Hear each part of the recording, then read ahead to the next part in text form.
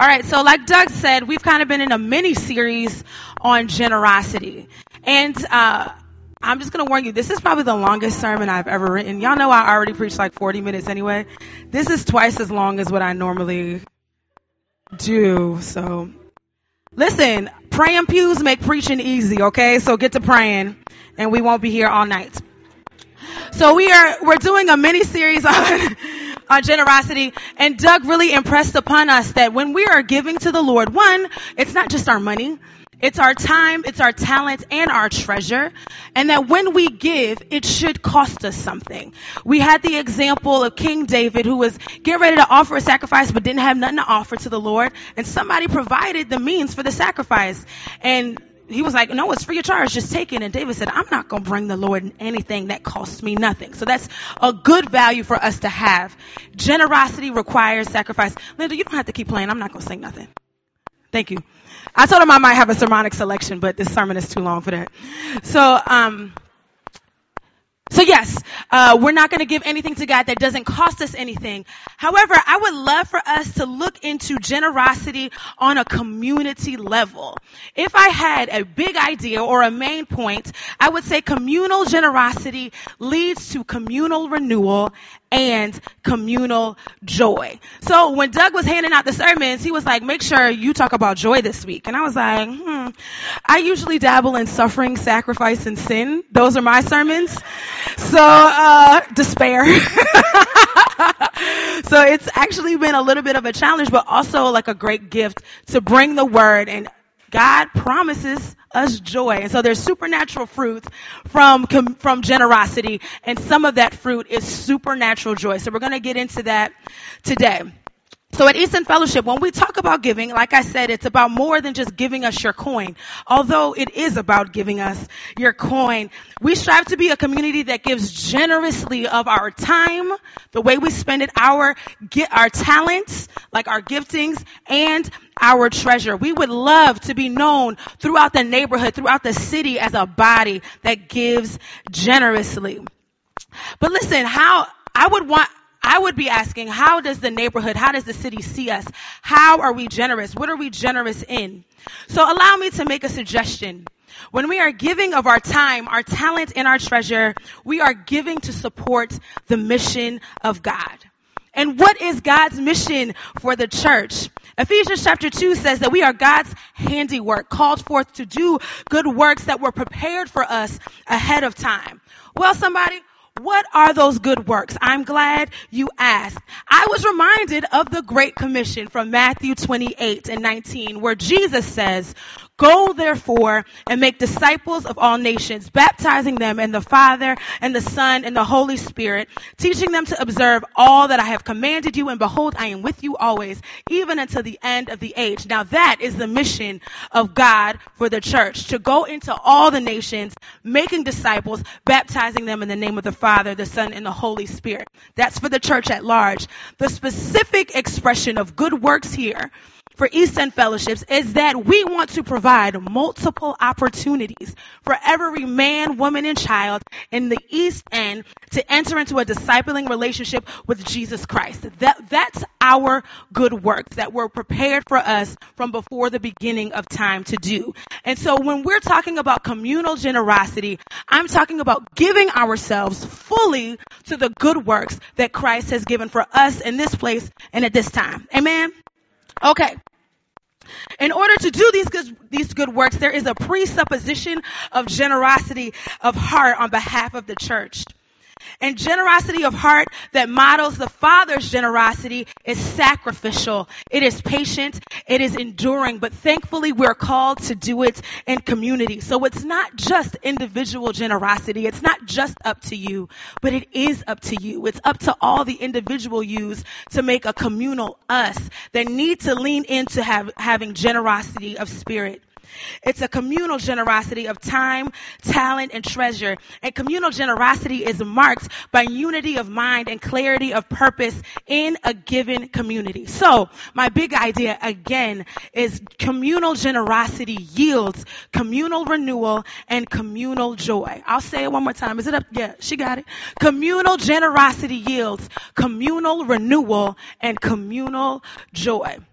So, for us, for a case study today, I would like for us to look at a group of people, a group of God's people that committed themselves to the work of God. We're going to spend some time in the book of Nehemiah.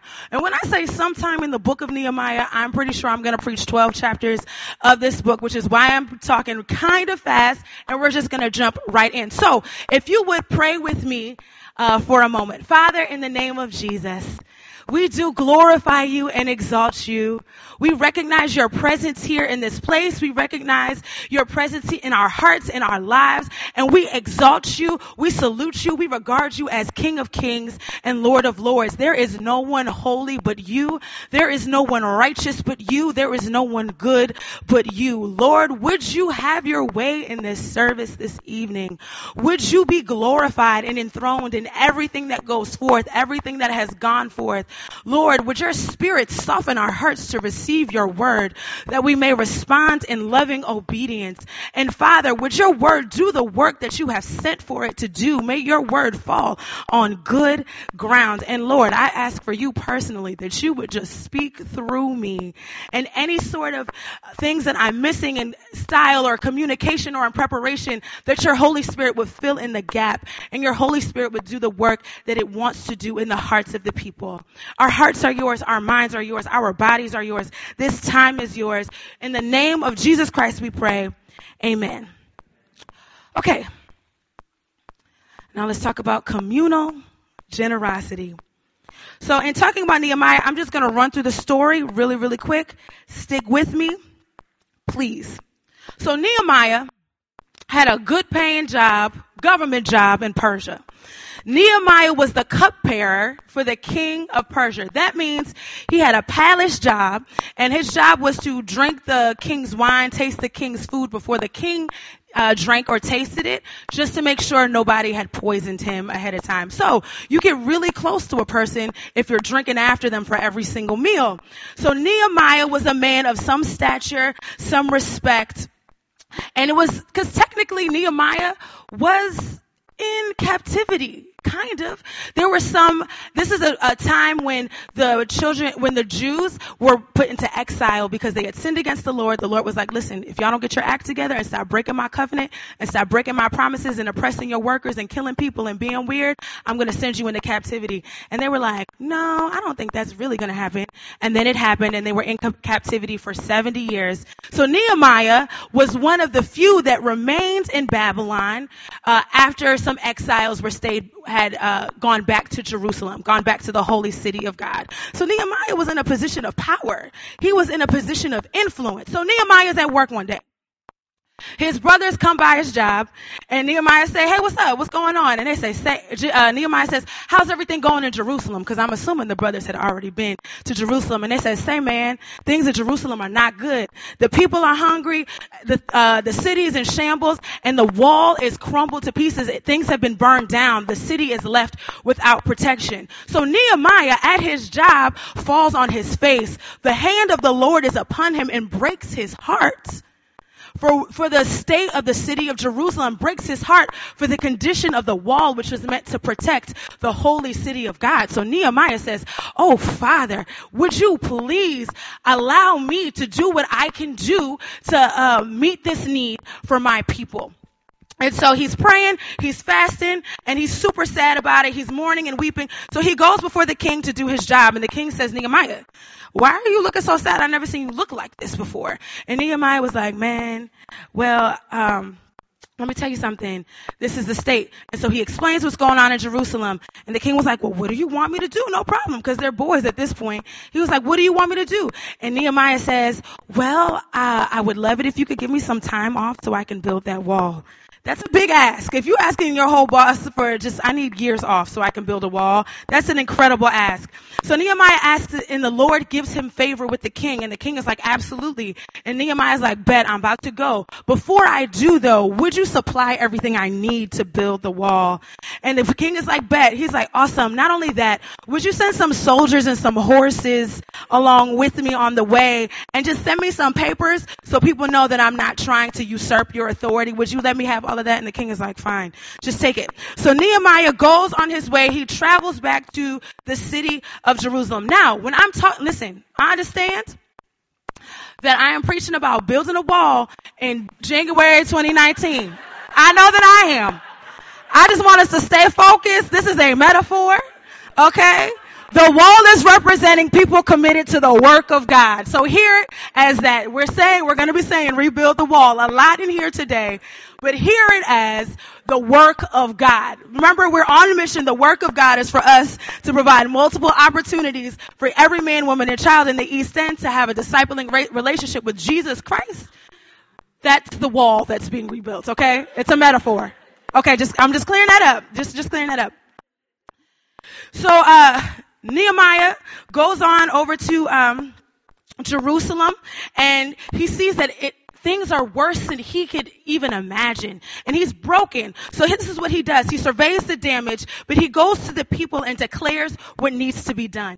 Nehemiah sets the vision. He says to the people, come and build the wall of Jerusalem that we may no longer suffer derision. I have a slide for this, Nehemiah 2:17 and 18. Nehemiah says to the leaders, to the Jews, to the people that are still in Jerusalem, he says, you see the trouble we are in, how Jerusalem lies in ruins with its gates burned. Come, let us build the wall of Jerusalem that we may no longer suffer derision. And I told them of the hand of my God that had been upon me for good, and also of the words that the king had spoken to me. And they said, and listen, if y'all don't catch nothing else, hear this. And they said, let us rise up and build. So they strengthened their hands for the good work. If y'all don't hear nothing else, they said, the people heard the word, they saw the vision, and they said, let us rise up and build. And they strengthened their hands for the good work. This is significant. The people of the Lord heard the word of the Lord and knew that it pertained to them, and they knew they had to put in some work. They couldn't just say, Nehemiah, sounds great. Why don't you handle it? I see you got some paid staff with you. Why don't you get to it? No. They all said, we're all going to join in and build up the city of Jerusalem. From the top on down, just about everyone committed to getting to work. And in Nehemiah chapter 3, we see that get to work is exactly what they did. You have high priests, and you have nobles and leaders and governors and goldsmiths and perfumers and rulers and the everyday average person. They all got to work to repair the wall, and the work was significant. The wall was in shambles, but everybody got busy. It was the work of the community towards the same goal. It started with the obedience of one person, but these folks got together, put their hand to the plow, and worked and worked and worked. So we're still talking about communal generosity, but communal generosity requires sacrifice, faithfulness, and perseverance. When we start working as a team, as the Lord expects us and calls us and requires us to do, when we start working as one united body, as a unit, as a squad, there will be opposition. First of all, it's hard to get everybody on the same page, anybody, because everybody got ideas. This is what we should do. This is what this blah, blah, blah, blah, blah, this, that, and the third. So it's just hard on a natural level to get everybody to do one thing. But then anything worth doing is hard. It's hard work building a wall around an entire, thank you, baby. Oh. Thank you, Jesus. It's hard work building a wall around an entire city. But not only that, when the enemy sees you start getting busy and start making things right and start being obedient to God, he always got something to say, something to do. So enter the haters. In Nehemiah chapter 4, there are some ginormous haters named Sanballat and Tobiah, and they are some hating folks. I don't know what's going on with them. So listen, they're so messy. I just had to read what they said. Where'd I put it? Nehemiah chapter 4, 1 through 3. So Sanballat and Tobiah were governors in the serving the king of Persia. They were thinking like, well, who was Nehemiah? These people were just attacked and spent 70 years in captivity. Who gave him the authority to do this work? Who gave him the power? Who gave him access to do this work? Surely he's usurping the king's authority. And so Nehemiah 4, 1 through 3 says, I don't have a slide. You just got to listen. It says, now when Sanballat heard that we were building the wall, he was angry and greatly enraged, and he jeered at the Jews. And he said in the presence of his brothers in the army of Samaria, what are these feeble Jews doing? Will they restore it for themselves? Will they sacrifice? Will they finish up in a day? Will they revive the stones out of heaps of rubbish and burned ones at that? And Tobiah, his little sidekick, said, yeah, what are they building? If a fox walk up there, it's going to crumble and fall. Listen, those are some hating folks. They had nothing to do with what was going on. But Sanballat and Tobiah attack the Jews' capability, their conviction, and their competence. They can start by saying, those feeble Jews, they're a weak people that got conquered anyway. And they start attacking their will and their ability to do the work. Then they attack their conviction. Are y'all going to build by offering sacrifices? Now they're blaspheming the name of the Lord and what the Lord has set up for them as right and good worship. Oh, so y'all going to offer sacrifices as a way to build that wall. Your God didn't protect you when Babylon came and got you in the first place. Are y'all going to worship your way to a wall now? And then they attack their competence. Look at what you're doing when you can't even do it right. A fox walking on that wall will make it crumble. And foxes are relatively light. If a fox is making your wall crumble, it's not together. So Nehemiah, all he does is he prays about it. But beyond that, he keeps working. He did not let the words of fools distract him, but made his request known before the Lord and kept on doing what God asked him to do. In verse 6, it says it wasn't only Nehemiah that kept on working. The people kept on working, and they kept building the wall till it reached about half its height, because the people had a mind to work. Despite external opposition, the people had a mind to work, and work they did. So a lot is happening right here. Verses 7 through 12, I'm going to fly through them. So on one hand, the mockers are disappointed that their taunts did not stop the workers, so they decide to escalate. They're like, okay, yeah, you didn't like my jokes, or my jokes didn't scare you. We're going to attack you and murder you. So then you won't be able to build the wall. So their response is prayer and guarding the city day and night. Nehemiah and those that were working on the wall said, you know what? We're afraid, but we're going to gird up our loins. We're going to, continue the work, but we're going to, listen, we're strapped right now, okay? If somebody come up on us, we got something for them. And so for us, what does this mean for us, y'all? So the Jews are a natural people that represent they were like an expression of the people of God, but we are the spiritual people of God. So we don't have natural enemies. Our enemies are not Sanballat and Tobiah or whoever at work is getting on your nerves. It's a spiritual thing. So we don't wrestle with flesh and blood. So what will we do when we're attacked and assailed by the spiritual principalities and powers of this world? Will we bow, or will we bend, or will we continue to work, or will we fight in the spirit to do what the Lord has given for us to do? So the people of God continued to work, and they continued to fight despite threats from the outside. But on the other hand, it wasn't just external opposition that was wearing them out. There was fatigue from the inside. And this is so real. They were like, listen, Nehemiah, we're working. The wall is halfway high, but we're tired. There's no way that we can actually finish this. We've been working and working and working. We cannot go on. And that's real. Even though you're doing what God asked you to do, fatigue is real. Just because God asked you to do something doesn't mean it's going to be easy. Even without external opposition, there might be something in you that might want to throw in the towel. And the struggle of being caught in the middle of external opposition and internal fatigue is so real. You start to question, did God even tell me to do this? Am I with some crazy people right now? It shouldn't be this hard. If this is what God said, it should be accessible. It should just glide straight through. Listen, faith will be fading. It's exciting in the beginning, but now there's not enough to eat. Our backs are hurting. The job is too difficult. Let's just stop. It's impossible. Maybe it was better back in captivity. Listen, all those thoughts will run through your mind. And even in this life right now, Lord, I don't see the change that you said I was going to see. I've given my entire life to you. I've poured out for my neighbors. I've poured out for my family. And I'm not seeing no kingdom breakthrough. This is harder than I thought. People are talking about me. People are lying on me. I'm losing faith. People are looking at me like you're not real and I'm supposed to represent you. And I feel like you don't even got my back. I don't have enough to eat. Yo, what's up?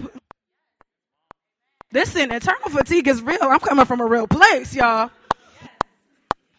But listen, they cannot stop, because if they don't finish the wall, they're vulnerable to attack. They have not yet been fully obedient because the wall is only halfway high. And we saw what happened when they weren't fully obedient in the first place. That's what brought them to Babylon.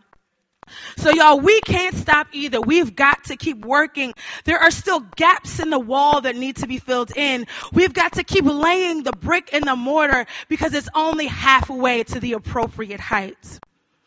In verse 14 of chapter 4, Nehemiah has this really strong pep talk. He says, remember the Lord who is great and glorious, and fight for your brothers and your sisters and your wives and your homes. Nehemiah arms his workers. He sets them on watches, and they're building, but they're strapped. They did not let their guard down for a moment, because when the time of rebuilding happens, the enemy desires to frustrate you before you finish. The enemy does not want you to be fortified, because then his access to you is limited. And once you've rebuilt what God has established, you're better suited to be about the Father's business. So here's a word for us.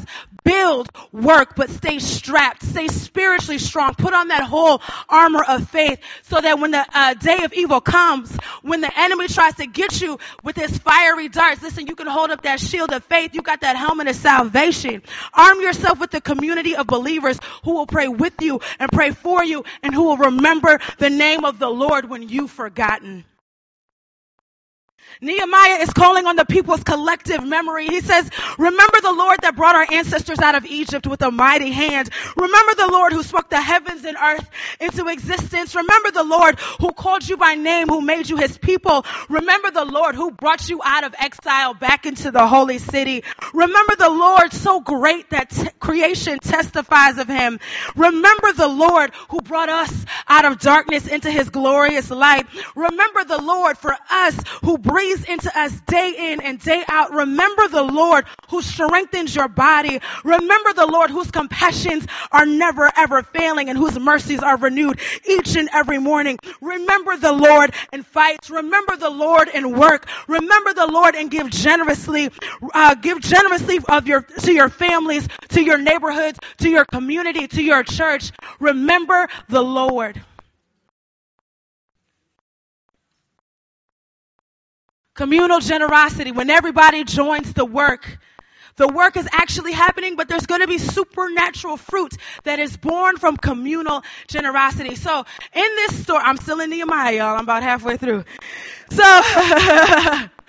not only was there external opposition and internal fatigue, but there was also internal oppression. It got really real in Jerusalem.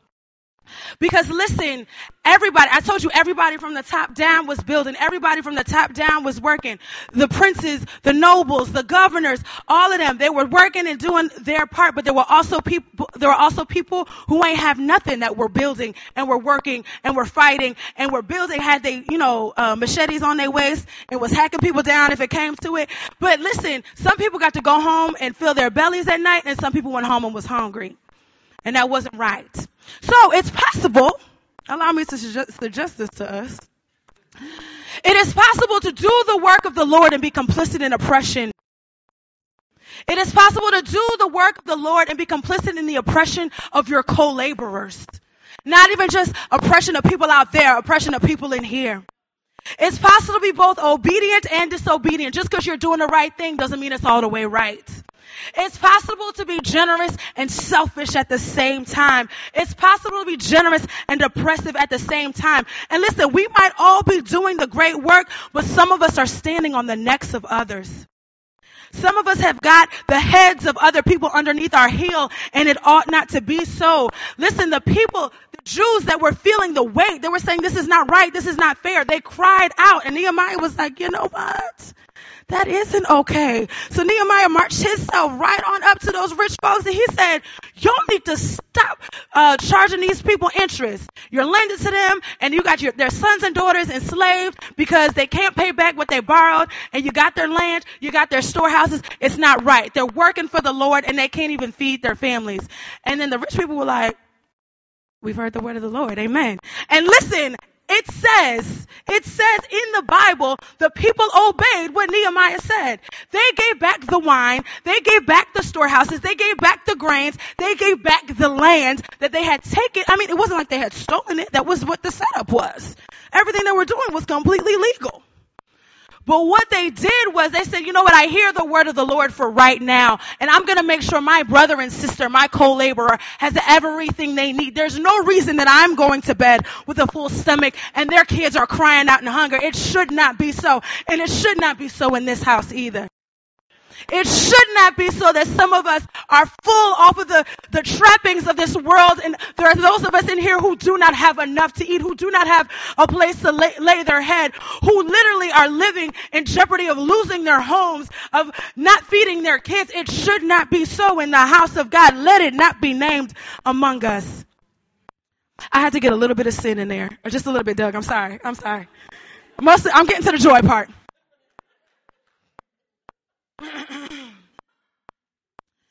Nehemiah 5:11-12 says, return to them this very day their fields, their vineyards, their olive orchards, and their houses, and the percentage of money, grain, wine, and oil that you have been exacting from them. Then they said, we will restore these and require nothing from them. We will do as you say. And the people did as they promised. Listen, a fruit of communal generosity is communal economic renewal. Come on, somebody. A fruit of communal generosity is communal economic renewal. But it's not just economic renewal. Because when the wall was complete, the Jews gathered before the wall, right? They all got together. They assembled as one body, the Bible says. And Ezra, a scribe, stands and reads the word of the Lord. Now, they would not have gathered had the wall not been finished. So listen, this is a fruit of the communal generosity. They gathered before the wall. I'm not really sure why, but I guess they were like, God, listen, the wall is finished. This is a miracle. Not sure how it happened. Let's learn some more about this God who clearly is working on our behalf. So Ezra reads, and the people stand and listen all day. That's where we get the tradition for standing when the word is being read from this passage. Ezra reads from the book of the law for hours, and the people stand. And when the people hear the word of the Lord, it says everybody was there. Men, women, and everybody who could understand. Everybody was in the house. They were wrecked. Their hearts were softened up. They were weeping. They were mourning. They were like, yo, these people have been in captivity. Their ancestors, their grandparents were the ones that were dragged out of Jerusalem and led into captivity in Babylon. And it might have been among the first times that they had heard the word of the Lord read like that in the assembly in the city of God. And they fell to their faces. They mourned and they wept. But Nehemiah says, listen, stop that, chill. This day is holy. You don't have to mourn. You don't have to weep.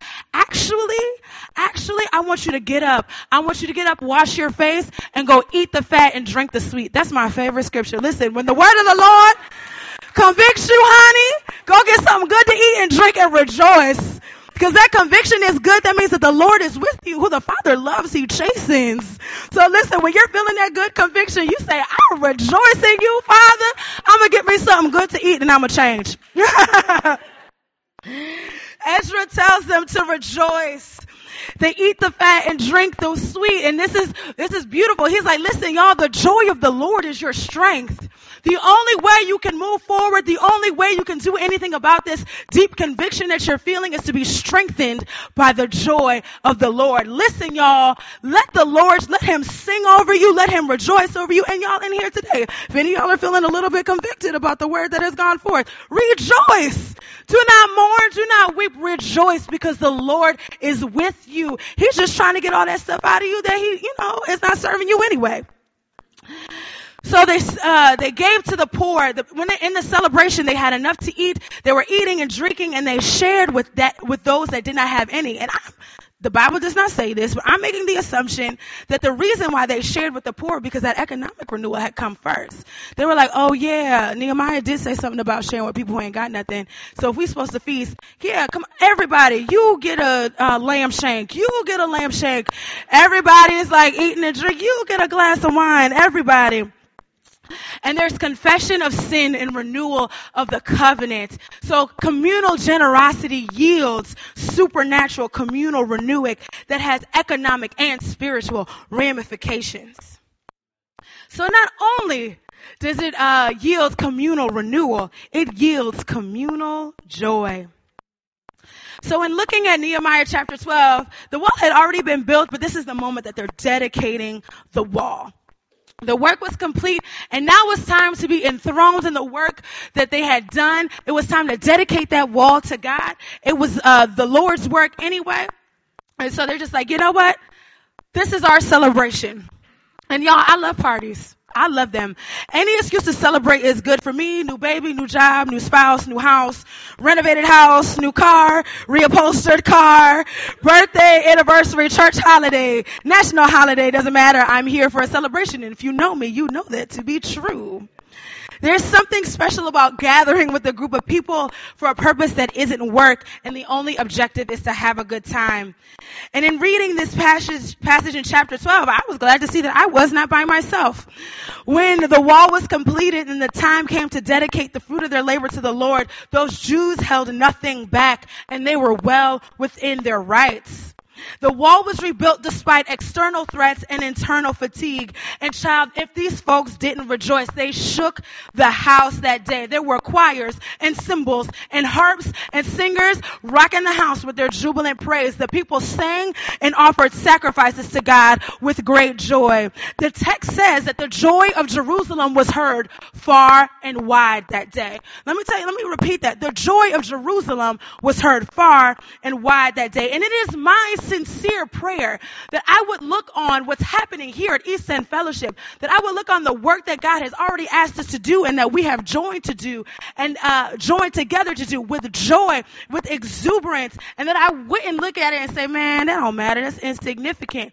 No, I don't want to look back on answered prayers and think, well, I'm glad that's over with. I'm glad we made it through that and quickly rush on to other matters. I want to see every triumph. I want to see every obedience as what it is, a victory won by my great and glorious God. And I want us to take time to honor God by celebrating them well. Whew. One more thing that stands out. Them Jews was going crazy, rejoicing over a wall. They lifted up a resounding praise that neighboring cities could hear because of a wall. To those other cities and nations, rebuilding a wall might have been an insignificant accomplishment, maybe something to jot down in a history book for posterity's sake, but nothing major. For those crazy praising Jews, the rebuilding of the wall meant something. It meant increased protection from enemies that would try to conquer Jerusalem. It meant that their God hadn't forsaken them, even though they'd sinned against him. He still dwelt in their holy city and would continue to fight for them. And I'm assuming that after years in exile, that kind of knowledge was life-giving and joy-fueling. So let's pause and consider what insignificant accomplishment in the life of East End Fellowship is actually a testament of God's goodness and power at work. How can we celebrate those victories, those answered prayers, those achievements in such a way that our joy can be heard from far away? How can our joy be heard? How can we rejoice over giving joyfully, sacrificially, generously, and faithfully? How can we rejoice over banding together as a community to meet a significant need? How can we rejoice being a part of the hospitality team, being faithful to the worship team? We should rejoice and be joyful over that because, listen, we don't have the will to do that ourselves. It is God who gives us the grace to serve him. It is God who gives us the mind to serve him. And listen, we should rejoice in that because, listen, if our joy can be seen or heard coming from a mile away, my neighbors and friends will start to wonder, well, what are they so happy about? Which might lead to, sheesh, well, how can I get happy like that? And when asked, we can confidently point them to the great and glorious God that gives us the victory again and again and again. So I'm going to ask the band to come back up.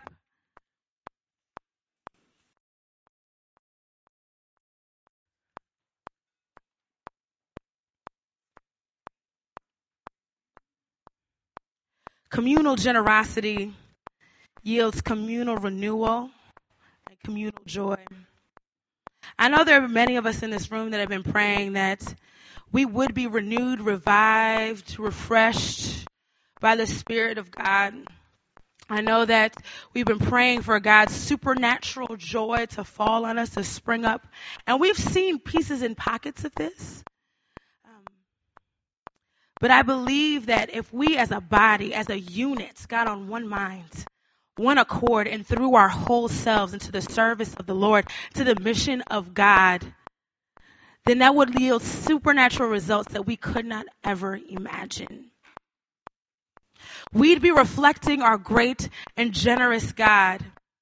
Second Corinthians says, chapter 2, it says, "For you know the grace of our Lord Jesus Christ, that though he was rich, yet for your sake became poor, so that through his poverty you might become rich." Jesus Christ gave absolutely everything. Philippians 2 says, "Who being in very nature God, did not consider equality with God something to be used to his own advantage. Rather, he made himself nothing by taking the very nature of a servant." Our God gives and gives and gives. He gives grace. He gives power. He gives freedom. He gives again and again and again. He gives victory. He gives goodness. He gives everything we have comes from God. And we are made as born again believers of Jesus Christ. We are made to be more and more like God every single day by the power of the Spirit. So would we join in the work?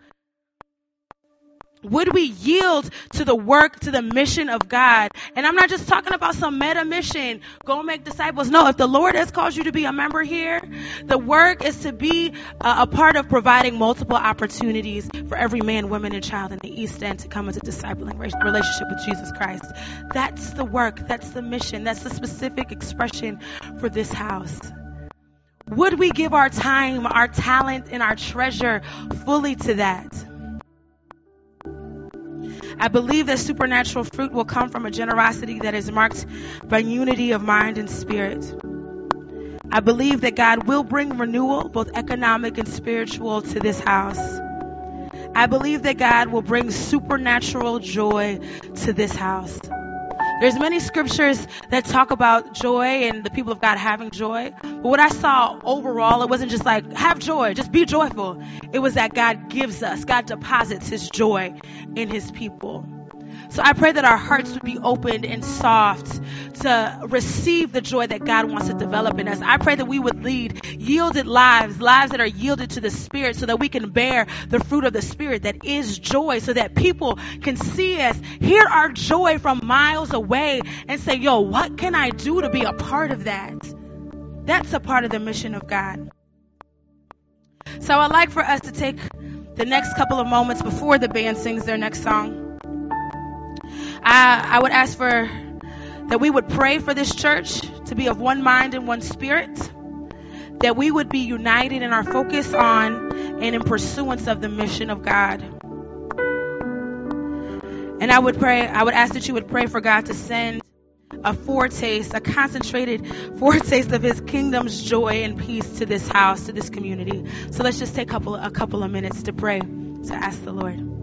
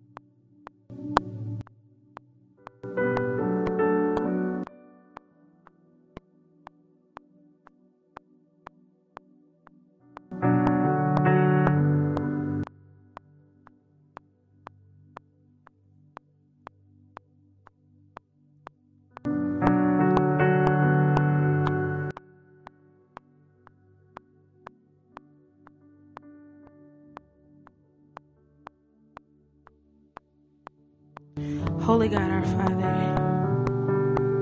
we love you. We praise you. We glorify you. We are your people and the sheep of your pasture. You are the captain of this ship. You're the master of our destinies. Lord, we come before you yielded in all of your greatness, in all of your majesty, in all of your glory, in all of your wisdom, in all of your goodness, in all of your power. We recognize that you are holding everything together by your will. You are creator of all things and sustainer of all things. God, I thank you for this community of beloved sons and daughters that you've called to be here at this place at this time. God, I pray for each one of them a spiritual renewal, a spiritual refreshing. Lord, I pray that your spirit would raise up in them, would flow waters of rivers of living water in each one of them. Lord, I pray for each person that's experiencing fatigue, that's tired of the work, that feels like the work is impossible. Lord, I pray that your spirit would stretch yourself out in them and over them, that they would be restored in your presence, and that they would be strengthened by your joy. Lord, I pray for each person that's sensing the opposition from the outside, spiritual attack from the enemy that would frustrate our work. Lord, I pray that we would gird ourselves up like your word has taught us to do, that we would be covered with your spirit and with your power, with your word, God, that we would spend more and more time listening and obeying you and dethroning the idols that we've erected in our hearts, God, so that we're ready for battle. So that when we're fighting for you, our King, and not our own wills.